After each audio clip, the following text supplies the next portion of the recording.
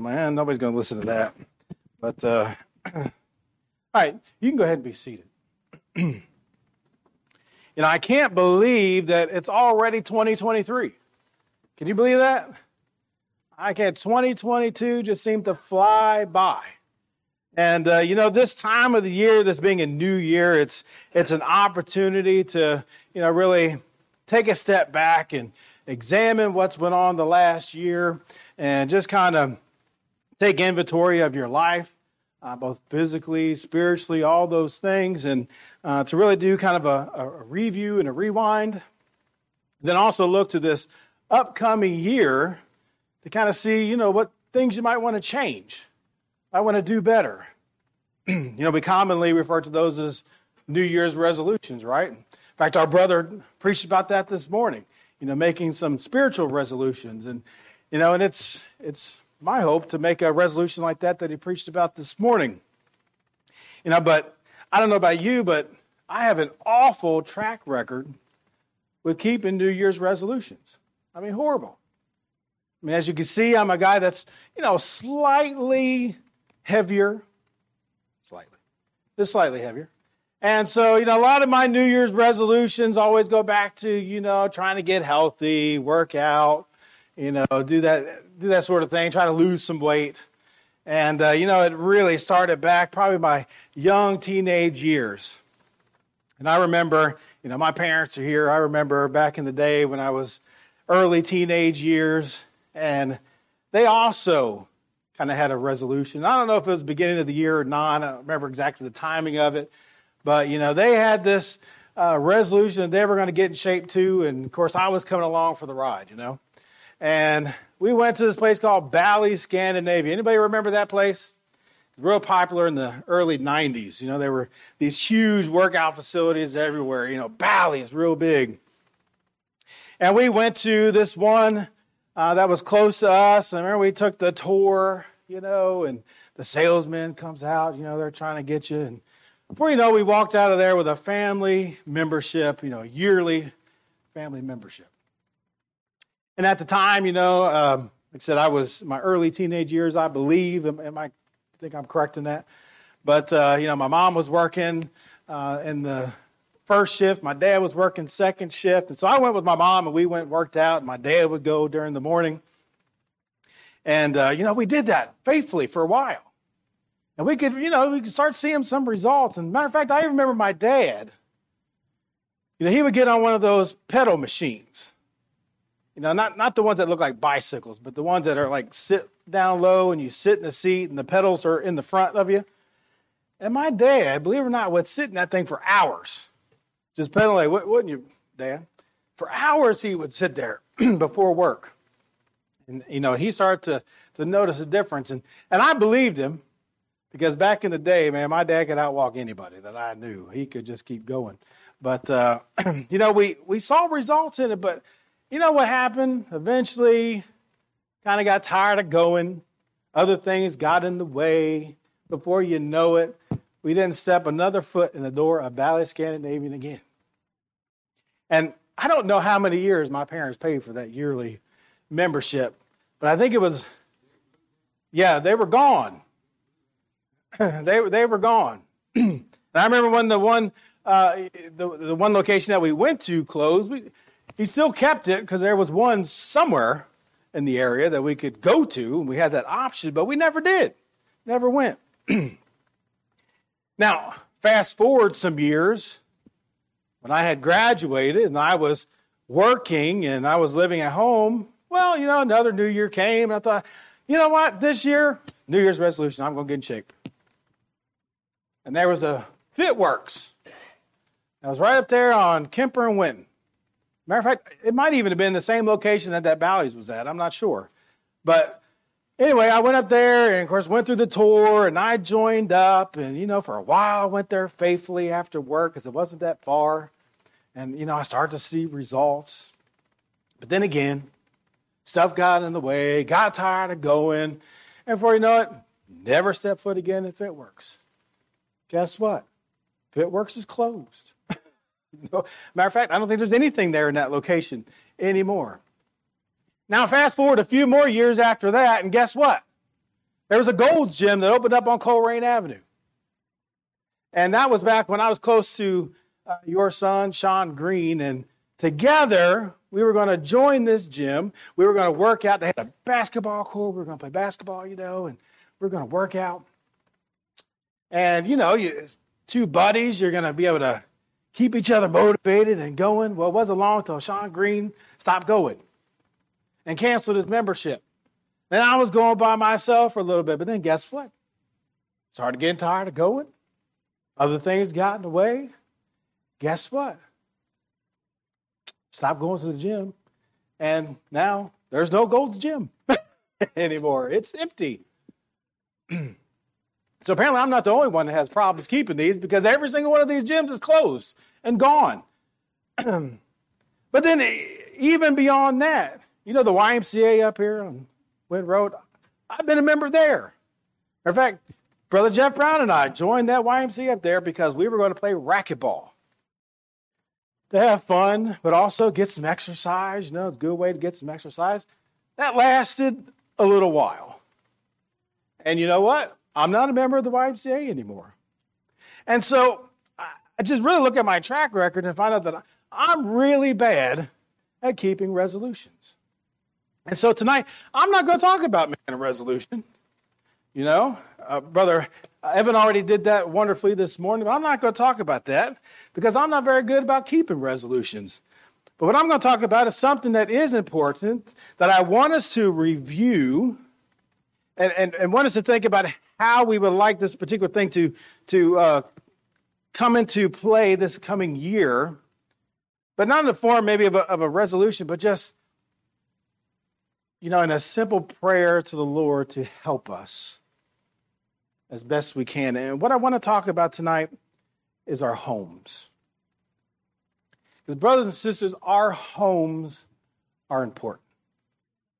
And I would even maybe go as far as to say that our homes are just as important in a different way, albeit, but just as important as this church.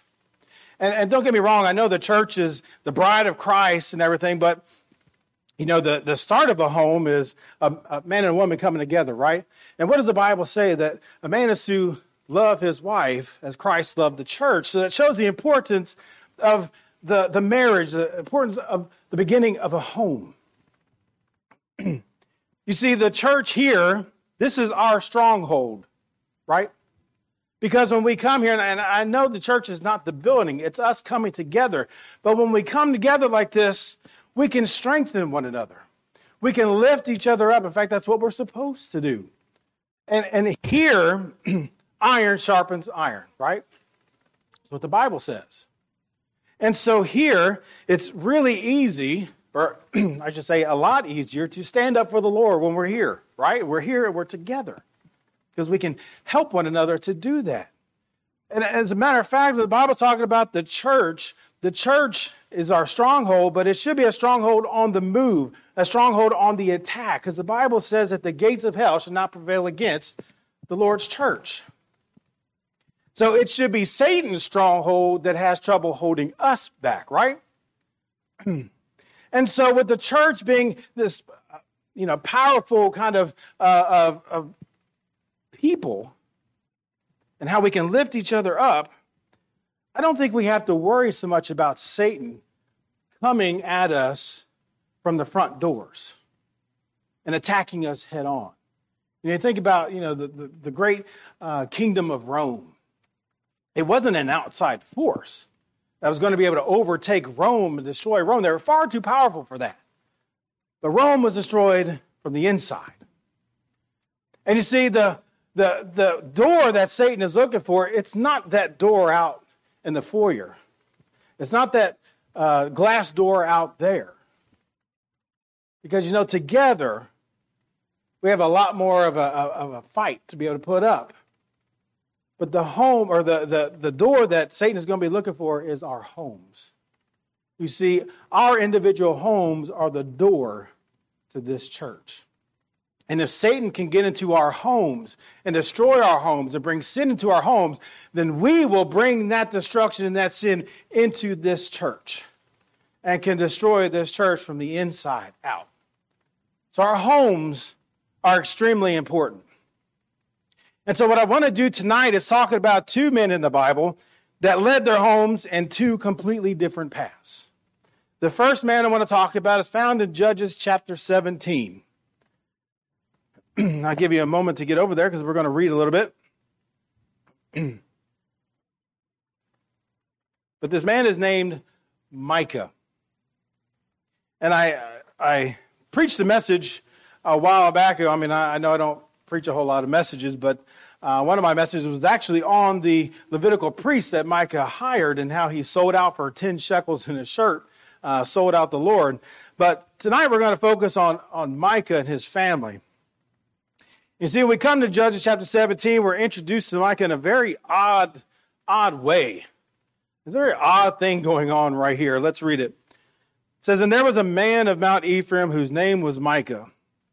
And he said unto his mother, The 1,100 shekels of silver that were taken from thee, about which thou cursest, and spakest of also in mine ears, behold, the silver is with me. I took it.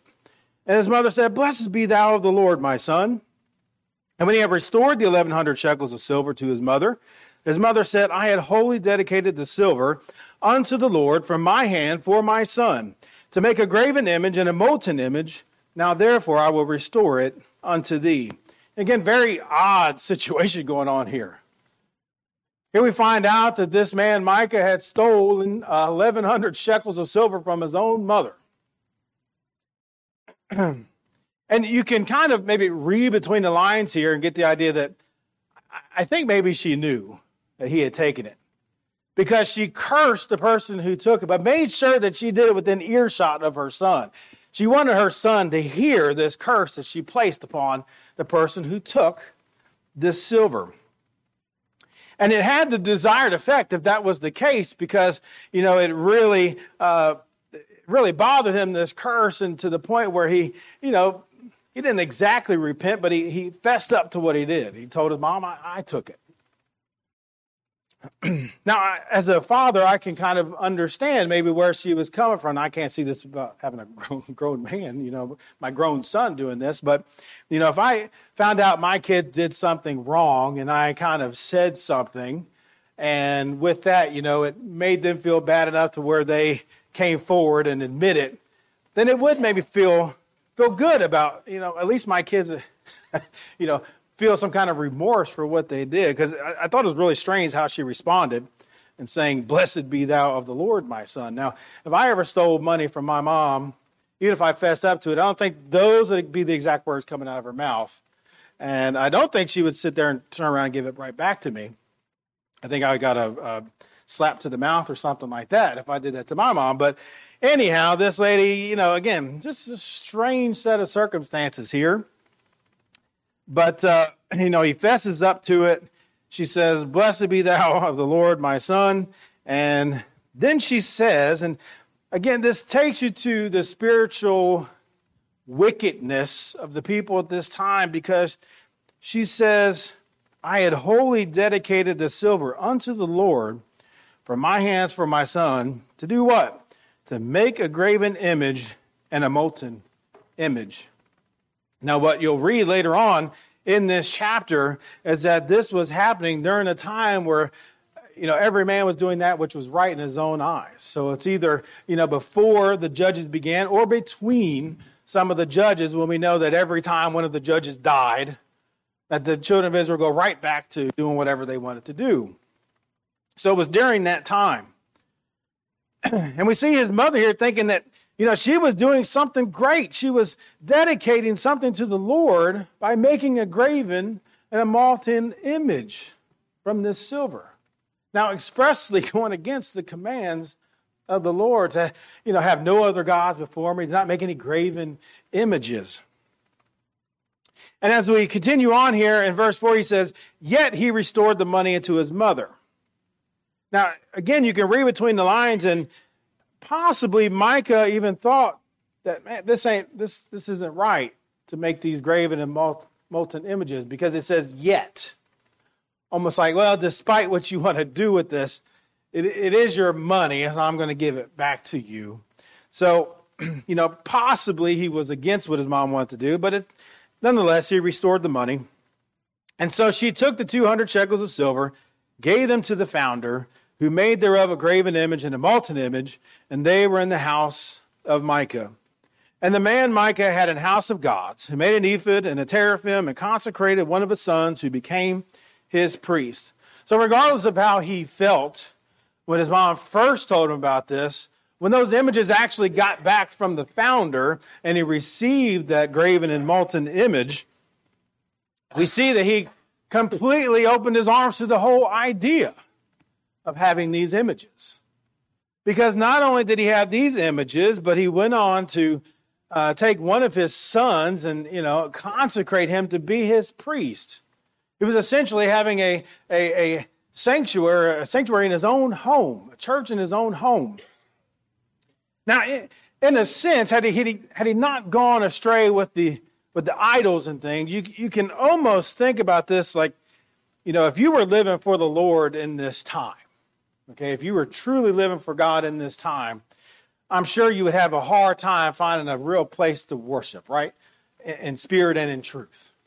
Because everybody else was doing what was right in their own eyes, so who knows what the house of God actually was like. So maybe you wouldn't be wrong to maybe in your own home try to worship God and maybe have somebody come and preach. I mean, we see that happening with missionaries, right? And sometimes even in the United States, we see that happening when there's not a good place to go worship. But we know he had, strayed from anything right when the images were involved. But anyhow, he consecrates his son to be his priest. He's even got the priestly garments. I mean, he gets an ephod. And then it talks here about this, let me see the word here. The teraphim. And I looked that up, and that is actually like a family idol that you would put in like an altar in your house. And so he had all these things, trying again to make he did. He made a house of gods in his own home. Now, what this makes me think of is 2 Timothy 3:5, where Micah had, a form of godliness. I mean, he had a priest. As a matter of fact, later on, what we see and kind of what I preached about before was there's this young man who was a Levite who was sojourning in the area, and he comes across this man, and he eventually hires this man to be his priest. So now he no longer has his son as a priest, but he actually has a Levite. Now, he was so proud of himself with that, he says at the end of chapter 17, it says, Then said Micah, Now know I that the Lord will do me good, seeing I have a Levite to my priest. You see, he had the right type of priest, a Levite. That was who was the priest, but this was not a man that was doing what the Lord had called him to do. He was doing this for money. And obviously, in this house of these gods and idols, he was not preaching a good message. So he had this form of godliness. He had a Levite for a priest. The priest had this apparel that they were supposed to wear, this ephod. But when you continue on in 2 Timothy 3:5, it says, But denying the power thereof. And that is exactly what Micah was doing. Because by having these idols instead of the Lord, the one true God of Israel, he was denying that God. He was denying the God of Israel.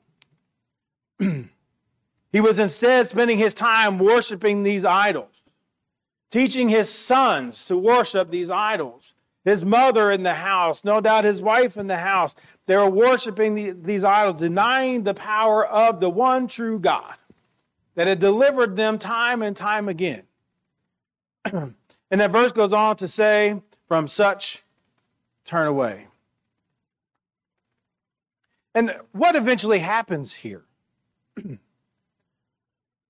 Well, as time goes by, there's some people of the tribe of Dan that come through the area. And they pass by Micah's house and they hear this young man. And they recognize his voice. And they call out to him. And the Danites at this time, they were still trying to find their inheritance. And they were on their way to try to take over some land, and they asked this young man, well, where should we go? And they asked him to inquire of the Lord.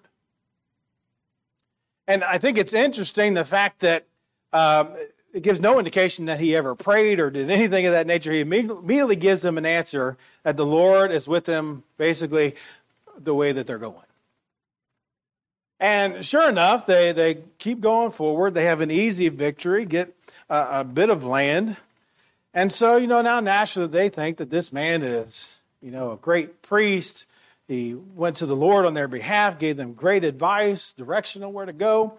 And so they eventually turn back around and come back to this priest. And they basically say, hey, would it be better to be the priest of one man in his home or the priest of a whole tribe? Now, this man, he's looking for opportunity, right? And so why settle for 10 shekels in a shirt from Micah when you can be the priest over an entire tribe of Israel? I can see dollar signs going off, ching, ching, ching, just the opportunity, the power that it would have, being the priest over a whole tribe of Israel. And he goes. And the funny thing is, it says in chapter 17 that this young man was like a son to Micah. Micah brought him into his home, treated him as his son, took care of him. But boy, as soon as that opportunity came, he was gone. And guess what was gone with him? The Danites took everything. They took all those molten images. They took everything. And as I read that really comes to mind, or makes me come to mind, Ephesians chapter 4. Let's go over there real quick. Ephesians chapter 4, verses 13 and 14. It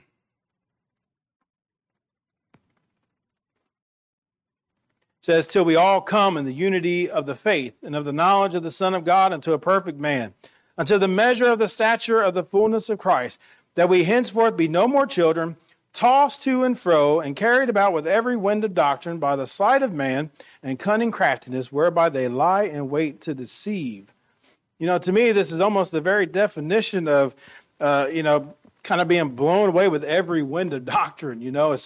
Again, as soon as a better opportunity arose, that priest was gone.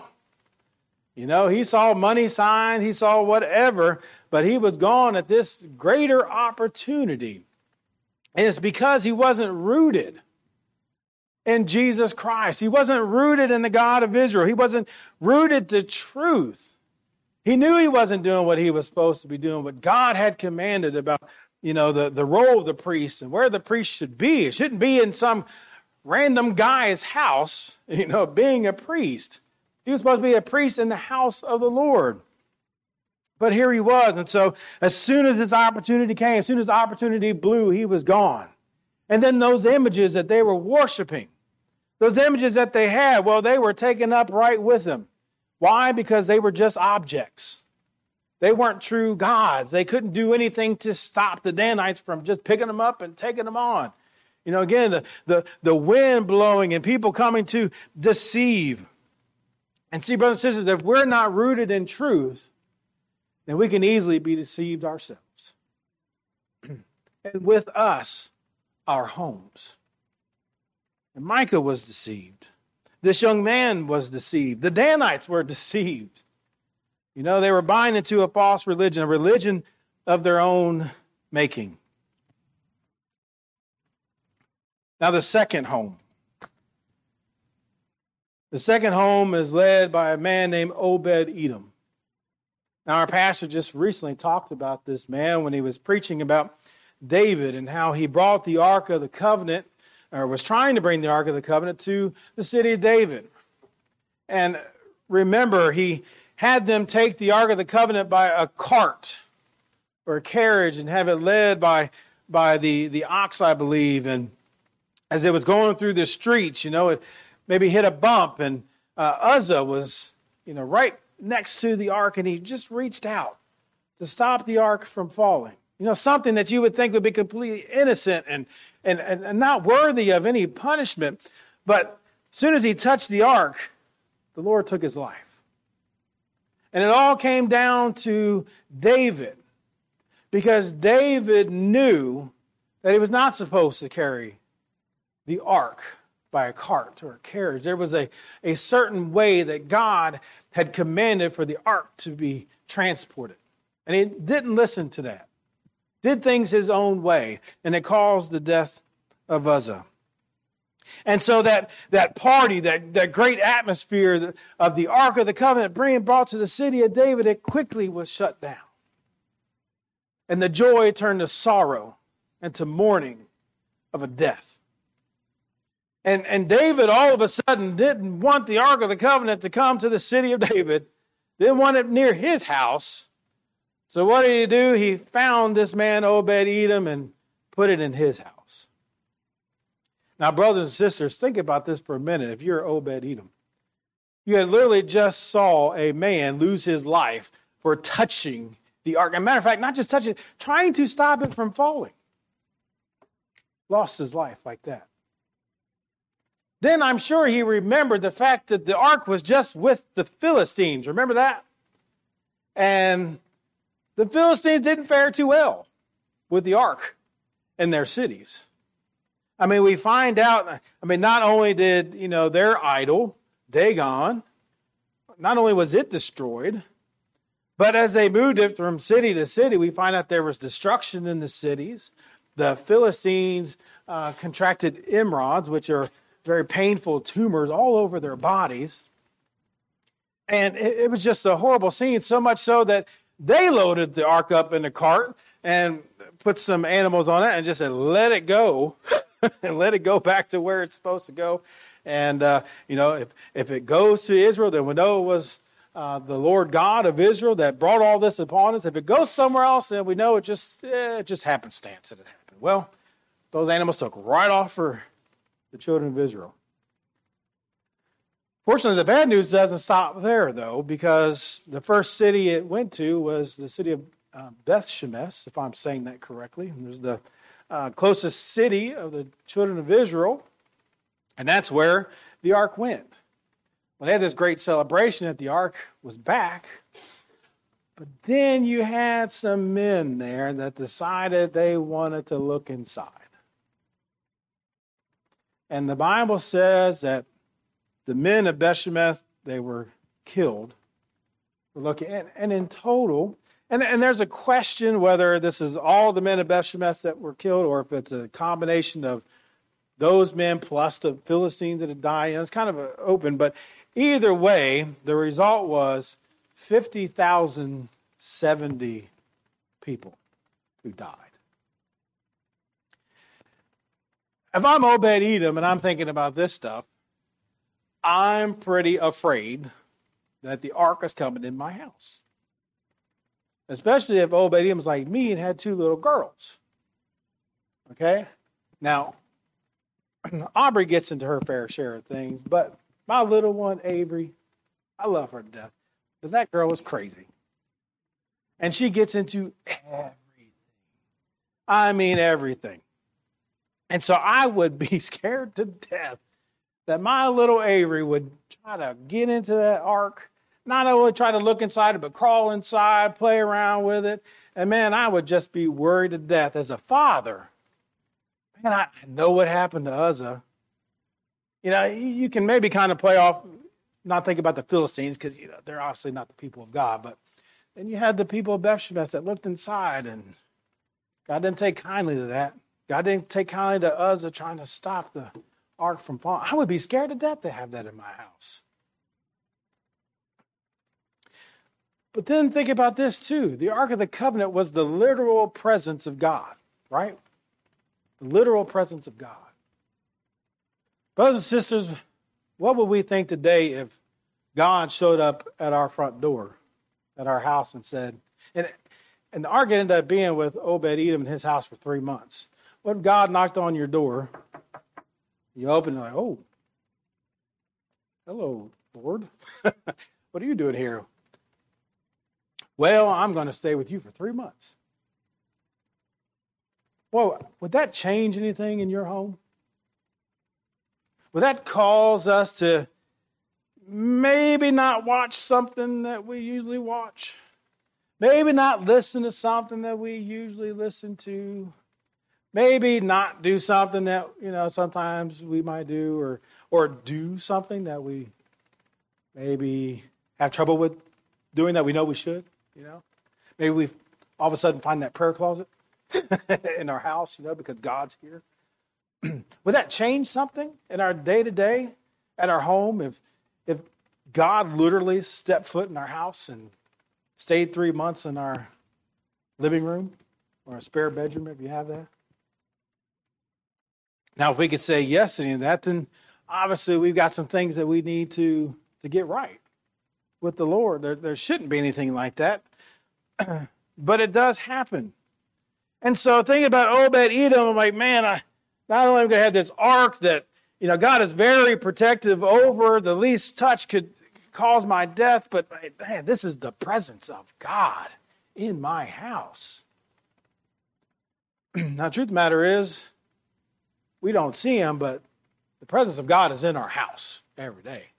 The presence of God is in our bodies as the Holy Spirit every day. But our problem is it's out of sight, out of mind. We don't think about it. We haven't seen him physically with our eyes, just by faith. And so we don't think about the fact that he's there. But that should sober us as we live and as we find ourselves involved in sin.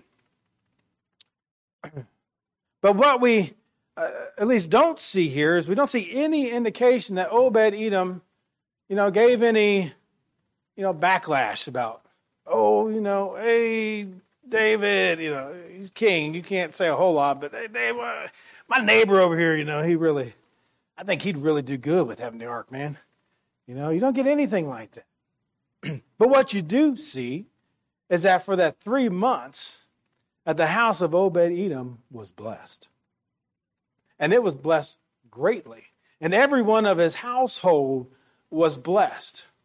And a matter of fact, it was so much of a blessing that his neighbors saw it. And again, so much of a blessing that word eventually got back to David. They said, hey, look, man, you got to see this.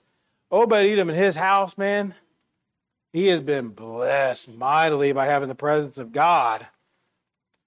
And it so much impressed David as far as how he was being blessed that, this mourning over the death of Uzzah, and I'm sure some regret on his part, knowing that he is the reason that Uzzah died, and the fear that he had, because again, he immediately stopped the procession to bring the ark to him. All that subsided when he saw how the presence of God was blessing the home of Obed-Edom. So much so that he wanted to have that blessing of the presence of God in his home, in his city.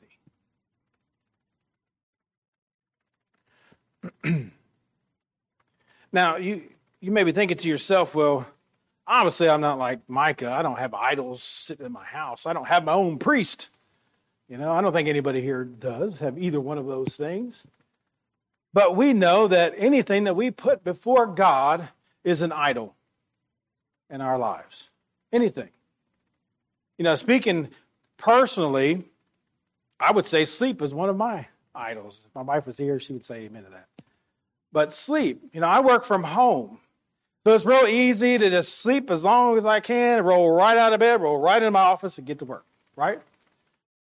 But that morning time is a great time to spend time with the Lord in prayer and in, some Bible study. Because nobody else is up. My wife's gone to work. It's a great time.